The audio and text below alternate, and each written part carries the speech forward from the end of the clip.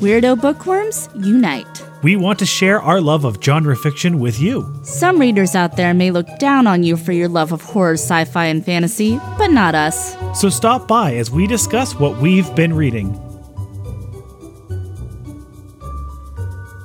Hey, Happy New Year halfway through January. I know. Hello, everyone. Sorry about the really unintentional, week off schedule thing. That was completely not planned, 100%. Absolutely. We had some somewhat foreseen, but pretty much unforeseen destruction of our entire studio and life that made it pretty impossible to record an episode last week. Yeah, due to some withstanding flood damage, for lack of a better way to put it, we had to repair our walls and our floor, and it was very noisy, and we were basically crammed into one room with all of our belongings. It was just not an ideal place for recording a podcast. So, now we're back. First episode of the year. But we're back, and you're going to get 2 episodes in a row. One this week, one next week. So enjoy. Lucky? I know. Lucky? I guess, I should start out by saying it's the new year. We're doing all the new year fun things. Not really. I did watch one cool thing I wanted to share with everybody, and that was I watched the Night Stalker docuseries on Netflix. It's 4 or 5 episodes long. Fantastic. I really I cannot recommend it enough if you are a fan of true crime. Yeah, I mean, it's if you're familiar with the case, you'll learn some stuff, and it's also just really compelling. It's very moving, and it's from the perspective of the detectives that worked the case, the Night Stalker, Richard Ramirez, horrendous things he did to people, and they don't sugarcoat it, but at the same time, nothing about it feels exploitive. And the detectives have a lot of charisma, and they have a lot of respect for the people he killed and victimized. It's really good. It's really, really good. Well, I have not been ingesting anything really genre related outside of preparing for this show. Mm-hmm. I definitely have been watching a lot of slime tutorials on YouTube, not Broadway bootlegs, slime tutorials. Right. That's a code name. But that's pretty much been my my 2021 experience, and a whole lot of watching the news. Oh yeah, we watch a lot of the news these days. You know what you did see? You saw The Fly, the 1986 The Fly for the first time. I did. I enjoyed it. I mean, of course. I've watched a lot of things that you've watched for your other shows as well. Yeah. But that was kind of fun because that's a mad science thing and relevant to your interests, and it was first timer. I liked it. First timer. Yeah. So for our kickoff episode for 2021, we are reviewing Ashley Audrain's The Push. And what a push this book has been. Okay, would you talk about the synopsis for the book? I do. I just wanted to give a little peek behind the curtain on this book. We get publishers who talk to us about books that we might be interested in reviewing, and there's a lot of stuff that nobody pays on. us or anything. I think we must have received about approximately 3,000 emails about this book from a whole lot of different people.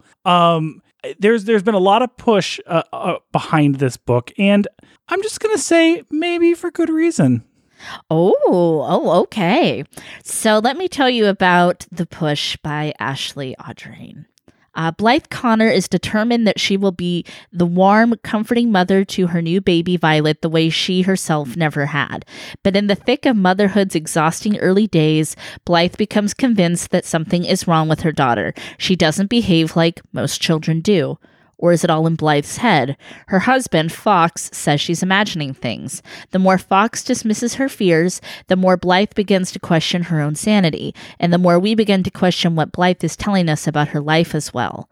I kind of don't want to say too much more than that. I agree. Yeah, I mean, you could read a little bit more than that and not be spoiled, but we'll just kind of leave it there. We'll just kind of leave it there. So, Scott, what was your experience reading The Push? This book is a very difficult book to read, and yet remained a solid page turner for me throughout. I think maybe even a better word for it would be gripping. It grabbed me and just would not let me go until I finished it. And considering it's written in a weird mix of first person and second person perspective. Yes. Which is something that kind of hurts my brain a little bit. But she writes it so well that it just makes sense and it grabs you and it makes you kind of like feel like you're reading something you shouldn't be. Yes. I have to say this is like 320 pages of like not a word wasted, not a page wasted, not a word wasted. Gripping, I love that. Tense, chilling, difficult, emotional. In a lot of ways, this book reminds me of what Hole in the Woods by Jennifer Grazer Dornbush that we read last year was one of your top books of the year. It reminds me of like what that book did for true crime fiction. This kind of does for psychological thriller because it kind of twists it. It kind of puts a new look on it. It puts a new spin on it, and it makes it like, you know, it's like this thing that you think you know, and then it kind of explodes it. It's unique in the genre where a lot of psychological thrillers, they tend to revolve around either a murder or some other like single horrific event. Yeah. Yes. And this doesn't. I don't want to call it a slow burn, but it's almost written like to be a slow burn where it's like there's just lots of things happening throughout. Yes. That just adds to that level of unease. I should say my experience is definitely page turner. And to back that up too, Ashley's writing is she knows how to write a page turner. That is exactly like, you know, there's books that are page turners and then there's people that write a page turner. Yes. And that is totally her. She knows exactly how to write to compel you to keep going. And she kind of teases things a little bit and she kind of suggests things. And just something about her writing style, it feels urgent, it feels immediate, even when she's talking about mundane or everyday things. Oh my gosh, this book, it almost hurts my head. It's so good and it's so complicated. The main conceit of her writing style in this book is that it's written from the perspective of Blythe, the main character, writing a letter to someone else. Right. And it's a letter explaining everything that has happened in 3 different time periods that it jumps between constantly to keep you engaged, to keep you on the edge of your seat, to continually reveal more and more information to you, the reader, as well as to the person she's writing this letter to. It's a really interesting conceit that works really well and would be very difficult to pull off if you did not have absolute mastery of your craft. Yes, and I want to talk about characters more in the spoiler section. Yes. But I should say you know, we love a complicated character. We love a character where you love them, you're angry at them, you're confused by them, you're hurt by them, you know, all at once. And she nails that with her characters. She absolutely nails that. I challenge you to not have this book haunt you after you read it. I have thought about it so much, so many times. This is a wonderful piece of feminist fiction as well. Looking at a woman's place in society, how we're kind of forced and pigeonholed, and generational trauma and mental illness and really, really complicated themes. I keep using that word complicated, but it is because there's layers. There's no right or wrong. There's no black or white. I think it's important to point out, and there will be a trigger warning at the beginning of the spoiler section, but I want to point out right here that this is a difficult book. Yes. It can be a very triggering book. It deals with some very complicated dark emotional places. Yeah. I have recommended this to a couple of people I know who have kids, a couple of mothers, and who like a challenging read. Because the thing is like, I don't want to make it sound like reading this book is a punishment, because it's not. It's a fucking joy. Yeah, you're absolutely right. Yeah, it's a triumph of writing, and it's so interesting. But I think a lot of people, a lot of parents, I don't know, maybe this is like millennial parents, Gen Z, I'm sorry, not Gen Z parents, a little young, but millennial parents and Gen X parents. They are interested in reading about people having challenges with parenting and about the icky, horrifying stuff that people don't like to talk about, because but happens. It's not talked about enough. Absolutely. Kind of like like postpartum, you know, you think of it like that, where people just, they want to ignore it. They want to pretend that, oh, everything's fine. And this book really addresses the weight of being a parent, especially a mother. And you are right. I don't want to make it sound at all like this is just really hard to get through, because that's why I gave it a page turner score. Right. I have no problem giving a great book a struggle when and there are books that are meant to be that way, and that's the whole point. This is the absolute like thrilling page turner with some very complicated, to use the word again, messages. Yeah, it's hard. I can't think of another word for it, but it's like the best way I can put it, where you have a lot of thoughts, you have a lot of feelings. You're very challenged with things that you might have believed or things you might think to be true. I am a big fan, as a lot of people are, of contemplating nature versus nurture. And there's, oh my gosh, that is one of the things that sticks with me about this book, is a nature versus nurture argument. And I don't know which one it is with this book. But it makes you think about both sides of that a lot. I don't know if it'll come as any surprise based on what I have been saying, but I think that this is a mass appeal book. Yes. It's terrifying in a very real and human way, which to me is very rare in this space. Yes. And it's because it's so universal and human in its themes that I think that this appeals to a mass audience, whether man or woman, parent or not a parent. I totally agree. Definitely a mass appeal book. We're not parents, and I felt so engaged and so compelled. And it's, we always say you should read books outside of your walk of life, always, because that is how you, become educated and compassionate person. That's what books do. Be really boring if you only read, things that's like, I can relate to this. I mean, you need to see yourself in books, but you don't want to just read the same thing over and over again, right? Definitely all different sorts of people, I think, could get into this book, feel moved by this book, feel sickened and heartened, and also, maybe heard, maybe seen by some of the stuff in this book. This book did make me cry. I'm not opposed to crying to books. That is like probably the thing I cry at the most is books. And it made me cry, and I will talk about that because it is like, it's triggering in ways that I didn't expect it to be. I did not cry in this book, but it did put me in a state of shock at one point. Okay. I can't wait to hear what that point is. Well, I mean, this book is hard to discuss without getting into spoiler territory, so we kind of have to just jump there. I'm so excited. But I mean, if you need any convincing, I don't know what more to tell you. I think that if you're looking to be a little challenged and just really compelled and swept away and swept up into somebody's life, you should read this book 100%. All right, we'll see you over in the spoiler section.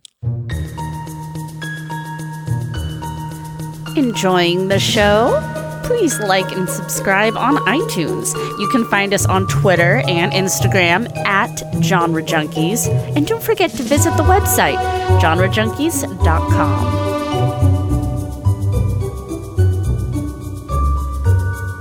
My God, where to begin? Let's start with the trigger warning. Hit it.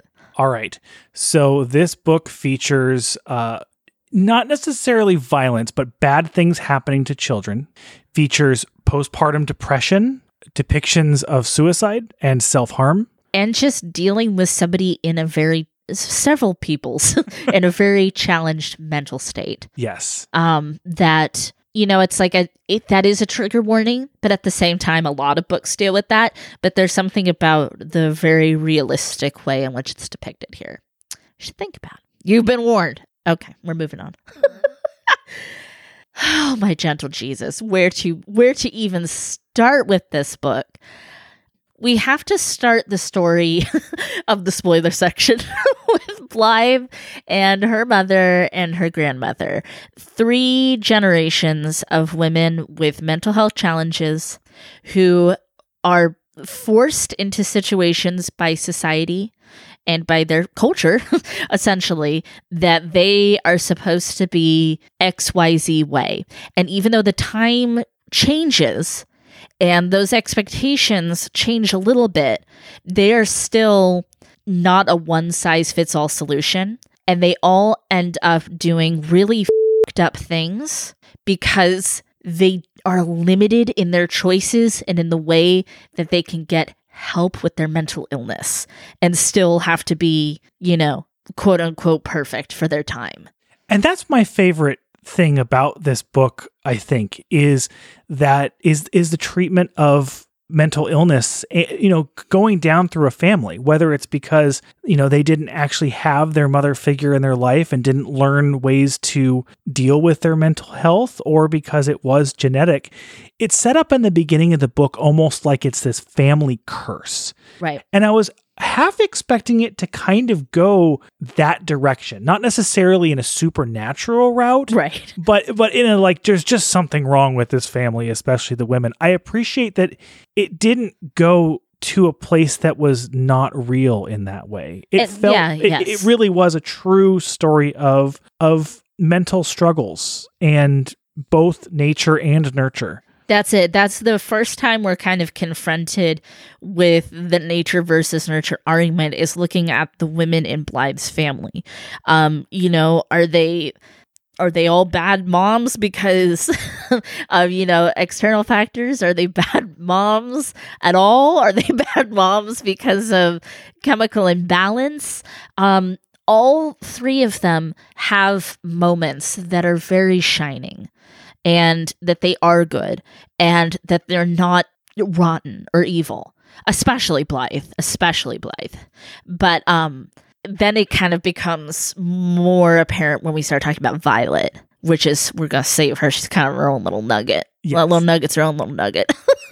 Well, I think in the case of her grandmother, yeah, who starts this whole chain, if you will, her life, her story doesn't start with any kind, like a whole lot of any real negative things. No real signs of mental distress until her fiance dies. Yeah. And her fiance dies in a way because he decided to do what her father wanted him to do. A societal pressure.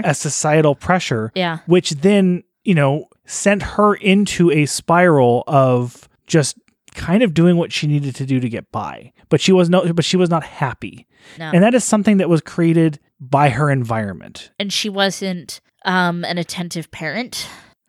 Because of that spiral that she sent herself into. So then that leaves Blythe's mother, who really did not have the love of her own mother, which then created kind of a pass down of that issue to her daughter Blythe, right? Who has a very idealized, image of what a mother is. Yes. And that's very complicated. And I feel like it's in some ways, I don't know what, I was going to say it's worse than other generations. I don't know. And that's hard to quantify which generation of women had certain things worse than others.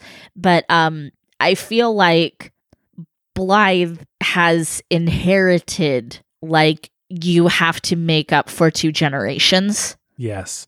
of crappy parenting. Like, you know what I mean? Yeah, absolutely. You have to be better for some reason. Yeah. And, especially her mom, she didn't have a choice. She had to have a kid. It had to be this thing, which is awful. It's freaking awful. And it's like, that's exactly what happens when people don't have the choice and they're forced to be parents.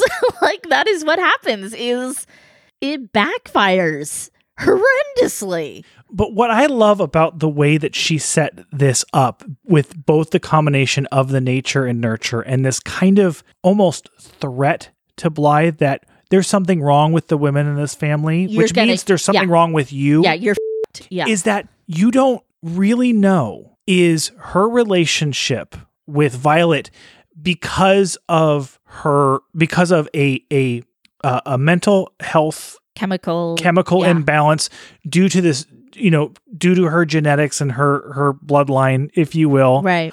Is it because, and therefore that's why Violet is different? Right.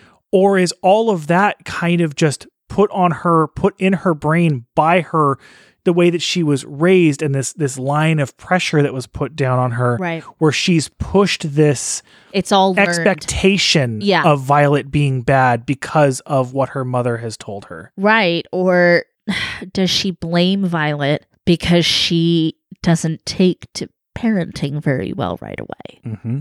So hold on. Can we put a pin in Violet real quick? Yeah, certainly. Before we even get to Violet, there's Fawkes and his family, which I feel like is a really important part of Blythe's story, because besides the crap from her generational trauma, Fawkes has a perfect mom who is, sometimes like, oh, I know it's so hard, honey. And she is a good person and a compassionate person, but she's one of those perfect moms. And she looks very different than the women in Blythe's family. And then you have Fawkes. Fawkes, I feel like is a good but ignorant person. I think willfully ignorant is especially important. Yeah, that's fair. I think that they both did themselves a little bit of a disservice, and this happens when people are in love, where you want to be that person's idealized version of something. So he really wants to be a dad. That's all he wants. And she does want to be a mom, but she's trying to fit into his mold of family and what he wants and what he thinks family should look like.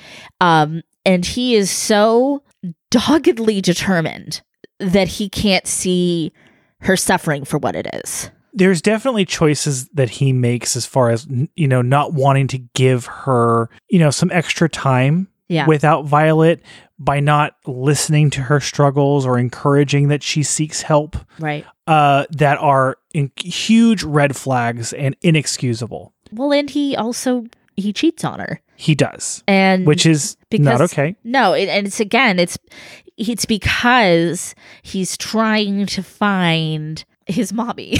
He's trying to you know what I mean? He's trying to be like, you aren't quite right.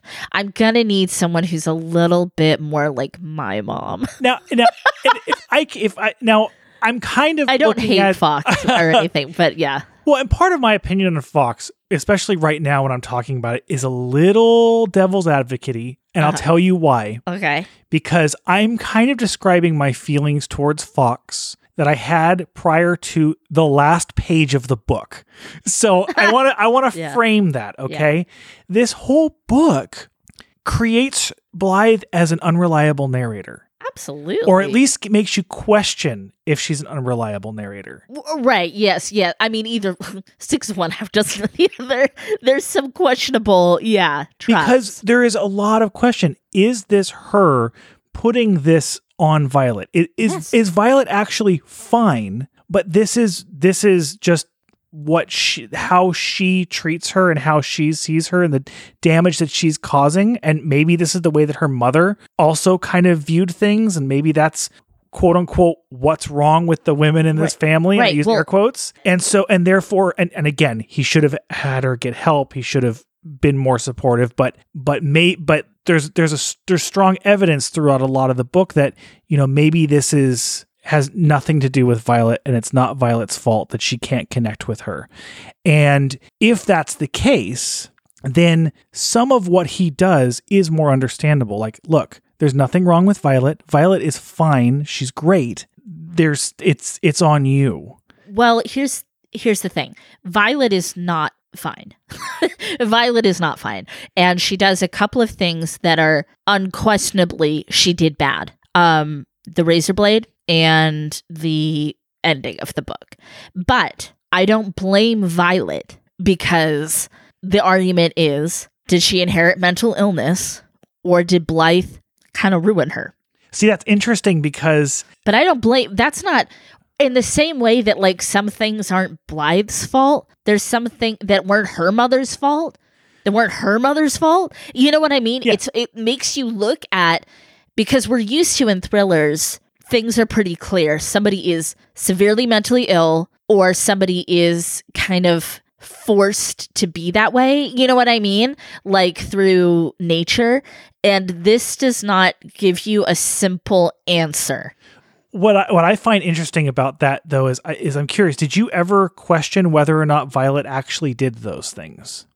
Yeah, I definitely questioned some things from Violet, or I questioned how malicious it really was. Because there were points, especially like there was a point of the book where I was 100% with Blythe, and I trusted everything that she was saying and she was putting down on paper about Violet.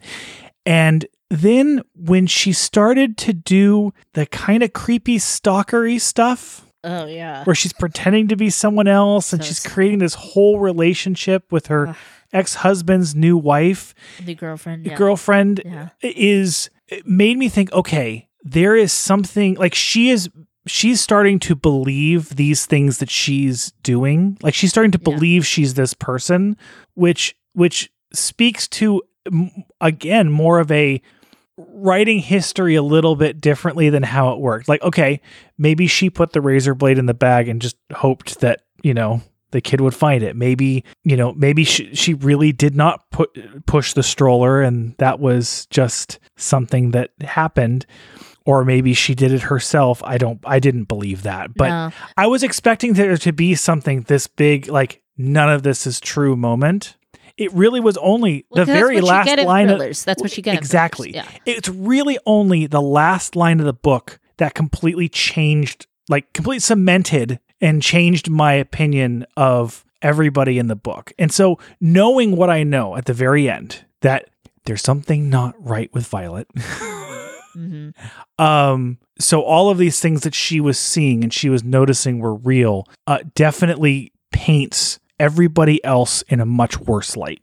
I feel like you kind of threw a whole bunch of questions at me, and now I have to like find them again. So hold on. Okay.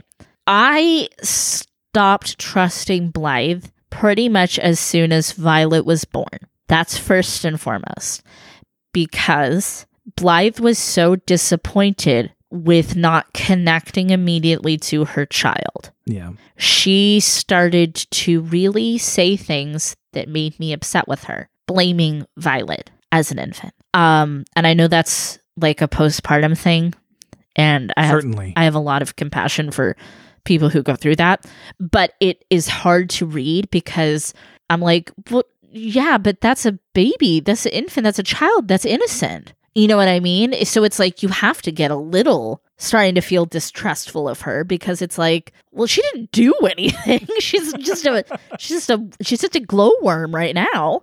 So that's when I started to not fully trust her. So then Violet starts to kind of do some things. Like as she's getting older, she's not connecting with Blythe. Blythe's fault. Because Blythe is convinced that there's like not a relationship there. She loves her and she wants to be her mom sometimes, but she's also like, she can't get over this, that motherhood is not what she thought it was going to be. So of course that's going to make Violet distant. That's going to make her like weird around her, because kids do pick up on that stuff. Now, again, We know something is wrong with Violet, but we don't know when exactly it started and how much Blythe is to blame, or if it's all chemical imbalance, right? I think Blythe is to blame. At least for Violet. I think she kind of ruined her a little bit. And I like Blythe a lot, and Blythe is still a good person. And there's times when the two of them have really good moments, and there's time when Blythe has really good moments with Sam. So that's not to say I'm not anti-Blythe. I'm not mad at her. But I mean, we have Violet. She has a weird relationship with her mom. It's not Violet's fault. Then we have the little boy whose hair she takes. That was weird. I forgot about that. Yeah, that was weird, but kids do kind of weird stuff, and that doesn't necessarily mean they're going to be a sociopath. That was a little weird. No, she was a little sociopath, but go on. Then there's the boy who falls. Yes. I still have no idea if Violet did that or not. I feel like she did. I don't know. I'm six and one half dozen of the other. Why do you think she did it? Because I believe that she did all of the things that Blythe witnessed because of what Blythe did to her. Or I don't know. No, because of the last line of the book. Yeah. Well, no. I know she. Okay, so we know she does some bad things. Cutting the hair was weird. That was weird. I feel like everything that Blythe witnessed Violet do and suspected Violet of doing, I feel like Violet did. So you think that Violet did push? Yes, absolutely. I'm not sure that she did. Because again, I'm just not certain because we can't fully trust Blythe. So, and Blythe doesn't even fully trust herself in some moments. She starts to backtrack it, and that makes it really, really hard because it's like, again, if let's say Violet didn't push the stroller, the way her mother treats her like a criminal is arguably going to turn her into a criminal. Because if she treats her like you're a little ticking time bomb waiting to go off, then that's how she will become. That's interesting. You know what I mean? At least that's with the push. And by the way, I love the double, triple, quadruple meaning of the book too, by the way. It's like push of labor, push of this, push of that. Oh. So then we have the razor blades that goes to the new brother. That is definitely like Violet went into her room and got them. Yes. So that's a little weird. And then, of course, there's the ending where... there's that whole complicated part like on the field trip when we really get a picture into poor little Violet's mind. No one really likes her. And she's so complicated. And it's like, if she has a mom that's convinced that she's bad, did she ever have a chance? I don't know. So what you're saying, what you're implying is that there is a possibility that most, if not all of the things that Blythe suspected Violet of doing were not true, but at the end, she ended up becoming who Blythe thought she was? Yes. That is a really interesting take. Yeah. That's my take. And again, that's the wonderful thing about this book. It's very open to interpretation. It really is. Because you can also say, well, Violet was bad, whether she was made that way or raised that way. That's just, it's so... And Violet's not bad because there's lots of nice things about Violet too. That makes me so happy because I loved the way that this book ended, just sort of like hammering it home like, oh, guess what? You were questioning it just like Blythe. Everything was true. That's what I took from the ending. Yes. And to have you kind of open up this whole other idea and like deeper reading to it actually makes me love this book even more. I know. I love it. I love it too. And I love that. And it could also be that, Blythe knew from the beginning that something was off. Again, and it could be because there was just a trail of mental illness waiting to come to this conclusion also. Yeah, there's so many ways to take it. And again, I feel like I'm saying really mean things about Blythe, and I do like Blythe. I have so much compassion for her, especially when she's trying to fit this mold of this mommy, like with a capital M, right? And it's so hard, and she's putting herself second which is what, parenting is, kind of like the thing of it is you're supposed to like give everything to your children. There's a part of the book that I highlighted, and it's before Sam dies. And it's where she's looking in the mirror and she realizes that her body is not her own. Her body exists to serve her family. That was a brilliantly powerful scene. And she details how her body looks, how it's changed, and how it serves each member of the family. That's really, that's like the stuff that like knocks your socks off, blows you away, because women's bodies are such commodities, and at different stages in our lives, they don't feel like they belong to us for a variety of different reasons. And the motherhood one, yeah, that's big. And that's what's even more gross. Like with that framing in that scene, that's what makes it even more just unacceptable and wrong that he cheated on her, because it is just, it's like saying, all right, your body gave me these children, your body, takes care of the house and all this kind of stuff, and, weans the children, and, but your body doesn't, it's not really, it doesn't serve me in that way anymore. The body doesn't serve me in that way anymore. You're not quite the mom I wanted you to be to my kids. It's hard, it does make you not like look at Fox in a very good light, Oh my gosh, it's so much to unpack. This book is a lot to unpack in every single way. And you had mentioned when Blythe starts to lead that double life. Oh my God. First of all, it's so unhinged that it's really scary. She bought a wig. But it's also heartbreaking. And because it's like she's desperate for this connection, and she actually, even though she's not being honest, she is being honest. Yeah. Oh God, it makes my heart crunch. It makes me uncomfortable. And it makes me mourn for the relationship, the even healthy relationship that she could have had, because realistically, she was friends with her. Yes. Oh yeah, they had a genuine friendship. Yeah. And they could have, just been like, all right, this marriage didn't work out. There's a lot of reasons why. You have how you got there is unacceptable, but you have this new woman who is helping to raise our child, but we can actually be friends because we actually get along well, and we have similar experiences, and we can help each other, and it's just sad. But they were never going to be able to be friends though, because Fox has already told her, and to be fair, like, he probably told her she's not well. She thinks that our daughter killed our son.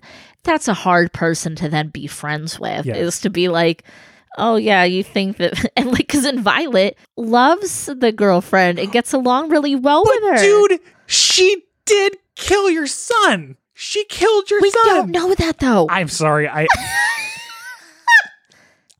feel like she did. See how Fox, yes, now I'm defending absolutely. Fox. Yeah. You can see how he would look at it and be like, I know you want there to be a reason, you want there to be a cause, that something happened, somebody to blame, but you can't just make there be somebody to blame.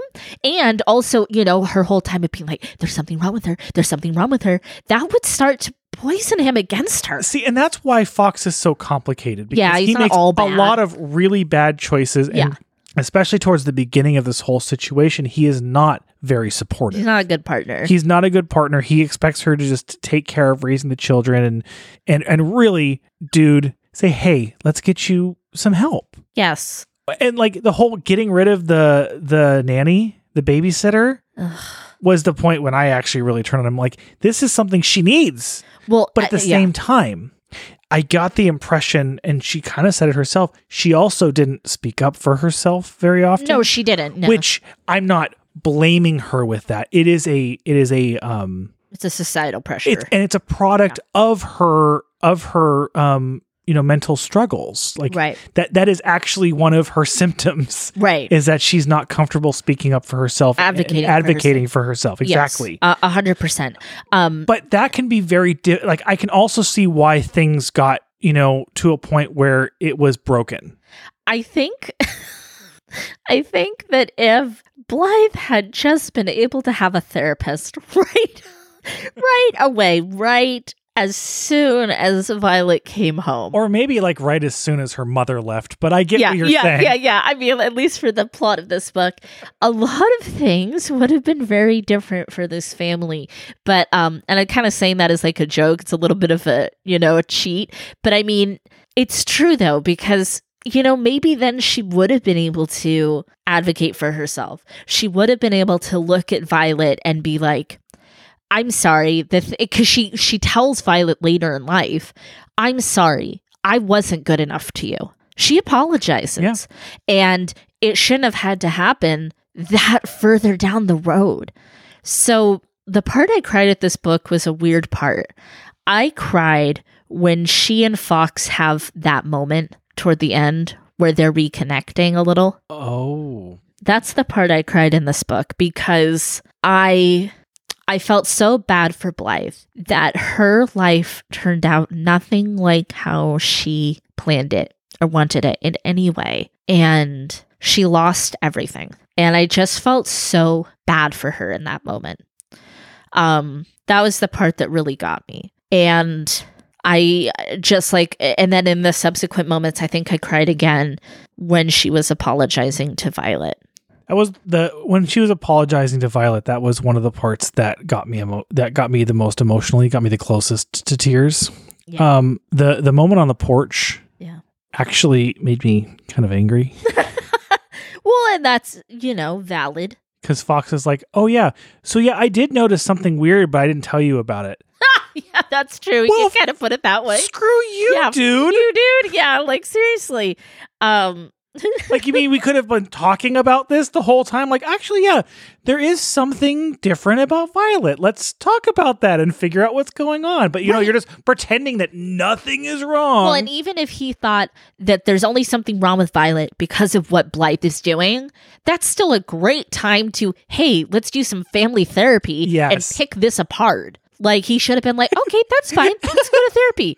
I feel like, and I'm kidding when I say this, but I feel like this is going to be our new thing, where it used to be, wow, this whole plot could have been solved if people just talked to each other. But now it's like, this whole thing could have been solved if you just talked to a therapist. It's the truth, though. Oh my gosh. But there's a lot of people who for very similar reasons, not only internally but externally. Absolutely. And this is a perfect example of both. She has no encouragement from outside or any experience from inside of seeking help. Right. And he's like, just be more like my mom. It's fine. And then there's when she takes Violet to go see her surrogate mom, her neighbor mom. I mean, we could have a whole other podcast just talking about her relationship with the neighbor mom. Really poignant, beautiful stuff. And she's so guarded. She's so guarded for a variety of reasons. And that's, again, it's not a blame thing, but it's a reason thing. Do you think she ever even told Fox about that woman? I don't think so, no. I don't think she did. I don't think she did either. She kind of made a point of saying in the beginning, I didn't introduce you to my family. I didn't introduce you to... Barely knows her father. I disconnected from all of my friends. Everything was you. Yes. And it's a reason, and it makes you feel for her because it's she didn't give herself a chance, but nobody else gave her a chance either. So you can't really blame... Absolutely. You blame everybody. It's I think one of the powerful messages to take out of this book is that blame is not helpful or important in this. Yes. There's a lot of blame, and I'm using air quotes, that can go around, and at the end of the day, if everyone is to blame, then no one is to blame. It's just awful. Right. And really who to blame is societal pressures. Yes, 100% is the things we do to ourselves and to each other. One of the things too with the, when she kind of goes back to the stoplight and she tries to recreate it and she can't quite do it. Can't quite. And then there's the guy in the cafe is like, yeah, it was a terrible accident. You know what I mean? It's like, no, I mean, like, he might not have necessarily have been able to see Violet push the stroller if she did push the stroller. She did. She did push the stroller, but it's like she would, I don't, I can't even, I don't even know where I'm going with this, but you know what I mean? Like, it opens up that window again of like, maybe there's not somebody to blame. Maybe bad things happen because life, sometimes bad things happen. Yes. But you know, maybe Violet was jealous. Maybe Violet was unhappy. And she pushed that stroller. She was asking all kinds of questions about traffic and all that. But you know what? Sometimes kids also just do stuff to see what happens. Yeah. And that's not like a good thing. You know what I mean? But you know, like you tell them, don't touch the stove, don't touch the stove. It's hot. And they touch the stove. Or they stick a fork in a socket. They eat the Tide Pod. Because when you're 5 years old or 6 years old or however old she was at that point, like, you don't understand what death is. You don't understand that kind of stuff. You don't understand consequences. Yes, exactly. And that happens. I mean, I've watched a lot of true crime things about killer kids and stuff too. And sometimes they know what they're doing and sometimes they don't quite know what they're doing. I mean, she could have been totally fine with tripping that kid. Good. I don't like it. I hope he gets hurt. Yeah. But she might not have meant for it to be this, you know, cataclysmic event. It's very interesting. It's very interesting. And I mean, poor Blythe. I mean, poor everybody. Poor everyone. Poor Violet. Now she's going to be, we need to talk about Kevin. Well, I think Violet belongs in prison. Personally, but I hope that her stepmom advocates for her to get help, and maybe Fox will finally fucking listen to somebody. Yeah, hey, there's 2 women in your life now who's saying there's maybe something wrong with Violet. Yeah, maybe there's something wrong with Violet. Just saying. And maybe there's something wrong with you, Fox. Yeah. Be nice to moms. It's hard. That's also the other takeaway. Be nice to everybody. Life is hard when you're a human, but be nice to moms. Believe them, listen to them, get them help. Or even if you think that what they're saying is, you know, not a normal behavior, even more reason to just get them help. Make them feel heard. And get help for yourself when you need it. Yes. If there's anything we can tell you on a daily basis, if you need help, please seek it out. Your Jono Junkies get help. We get help. Everybody gets help. Okay, so how many sleepless nights out of 5? Oh my goodness. Would you give this book? I'm going to go first. Okay, you go first. I give this book 4.5 sleepless nights out of 5. I appreciate and I love how open to interpretation everything about this is. And yes, we've said nature versus nurture a lot. We've said complicated a lot. We've said challenge a lot. Take a shot. Yeah. And it's because, you know, sometimes books have to come along that really push you out of your comfort zone and push you to think about things on not just an intellectual level, but an emotional level. Ashley is an incredibly talented writer that really gets how to write humans, that really gets how to write women, that really gets how to write compelling work. I can't wait to see what else she does. This book made me think so much, and this episode has made me think so much more. The book is written in a writing style that I never thought I would be able to wrap my head around, and I did, and I loved it, and I want to see more examples of it. I am giving this 5 sleepless nights out of 5. I want to break the rules and give it more, and give it 6. Because it came as such a surprise to me, and it did things that I have never read before myself, and did it in a way that felt perfect to me. You know what? You convinced me. I'm gonna give her the rest of the sleepless night. 5 out of 5 sleepless nights. There is no sleep. There's no sleep. There's no sleep, and that's just gonna make your mental state even worse because you're not getting good rest. I hope you all are okay after listening to this episode and reading this book. But if you're not, turn on your little nightlight and please just keep reading past your bedtime. Thank you, Scott. Thank you, Sandra.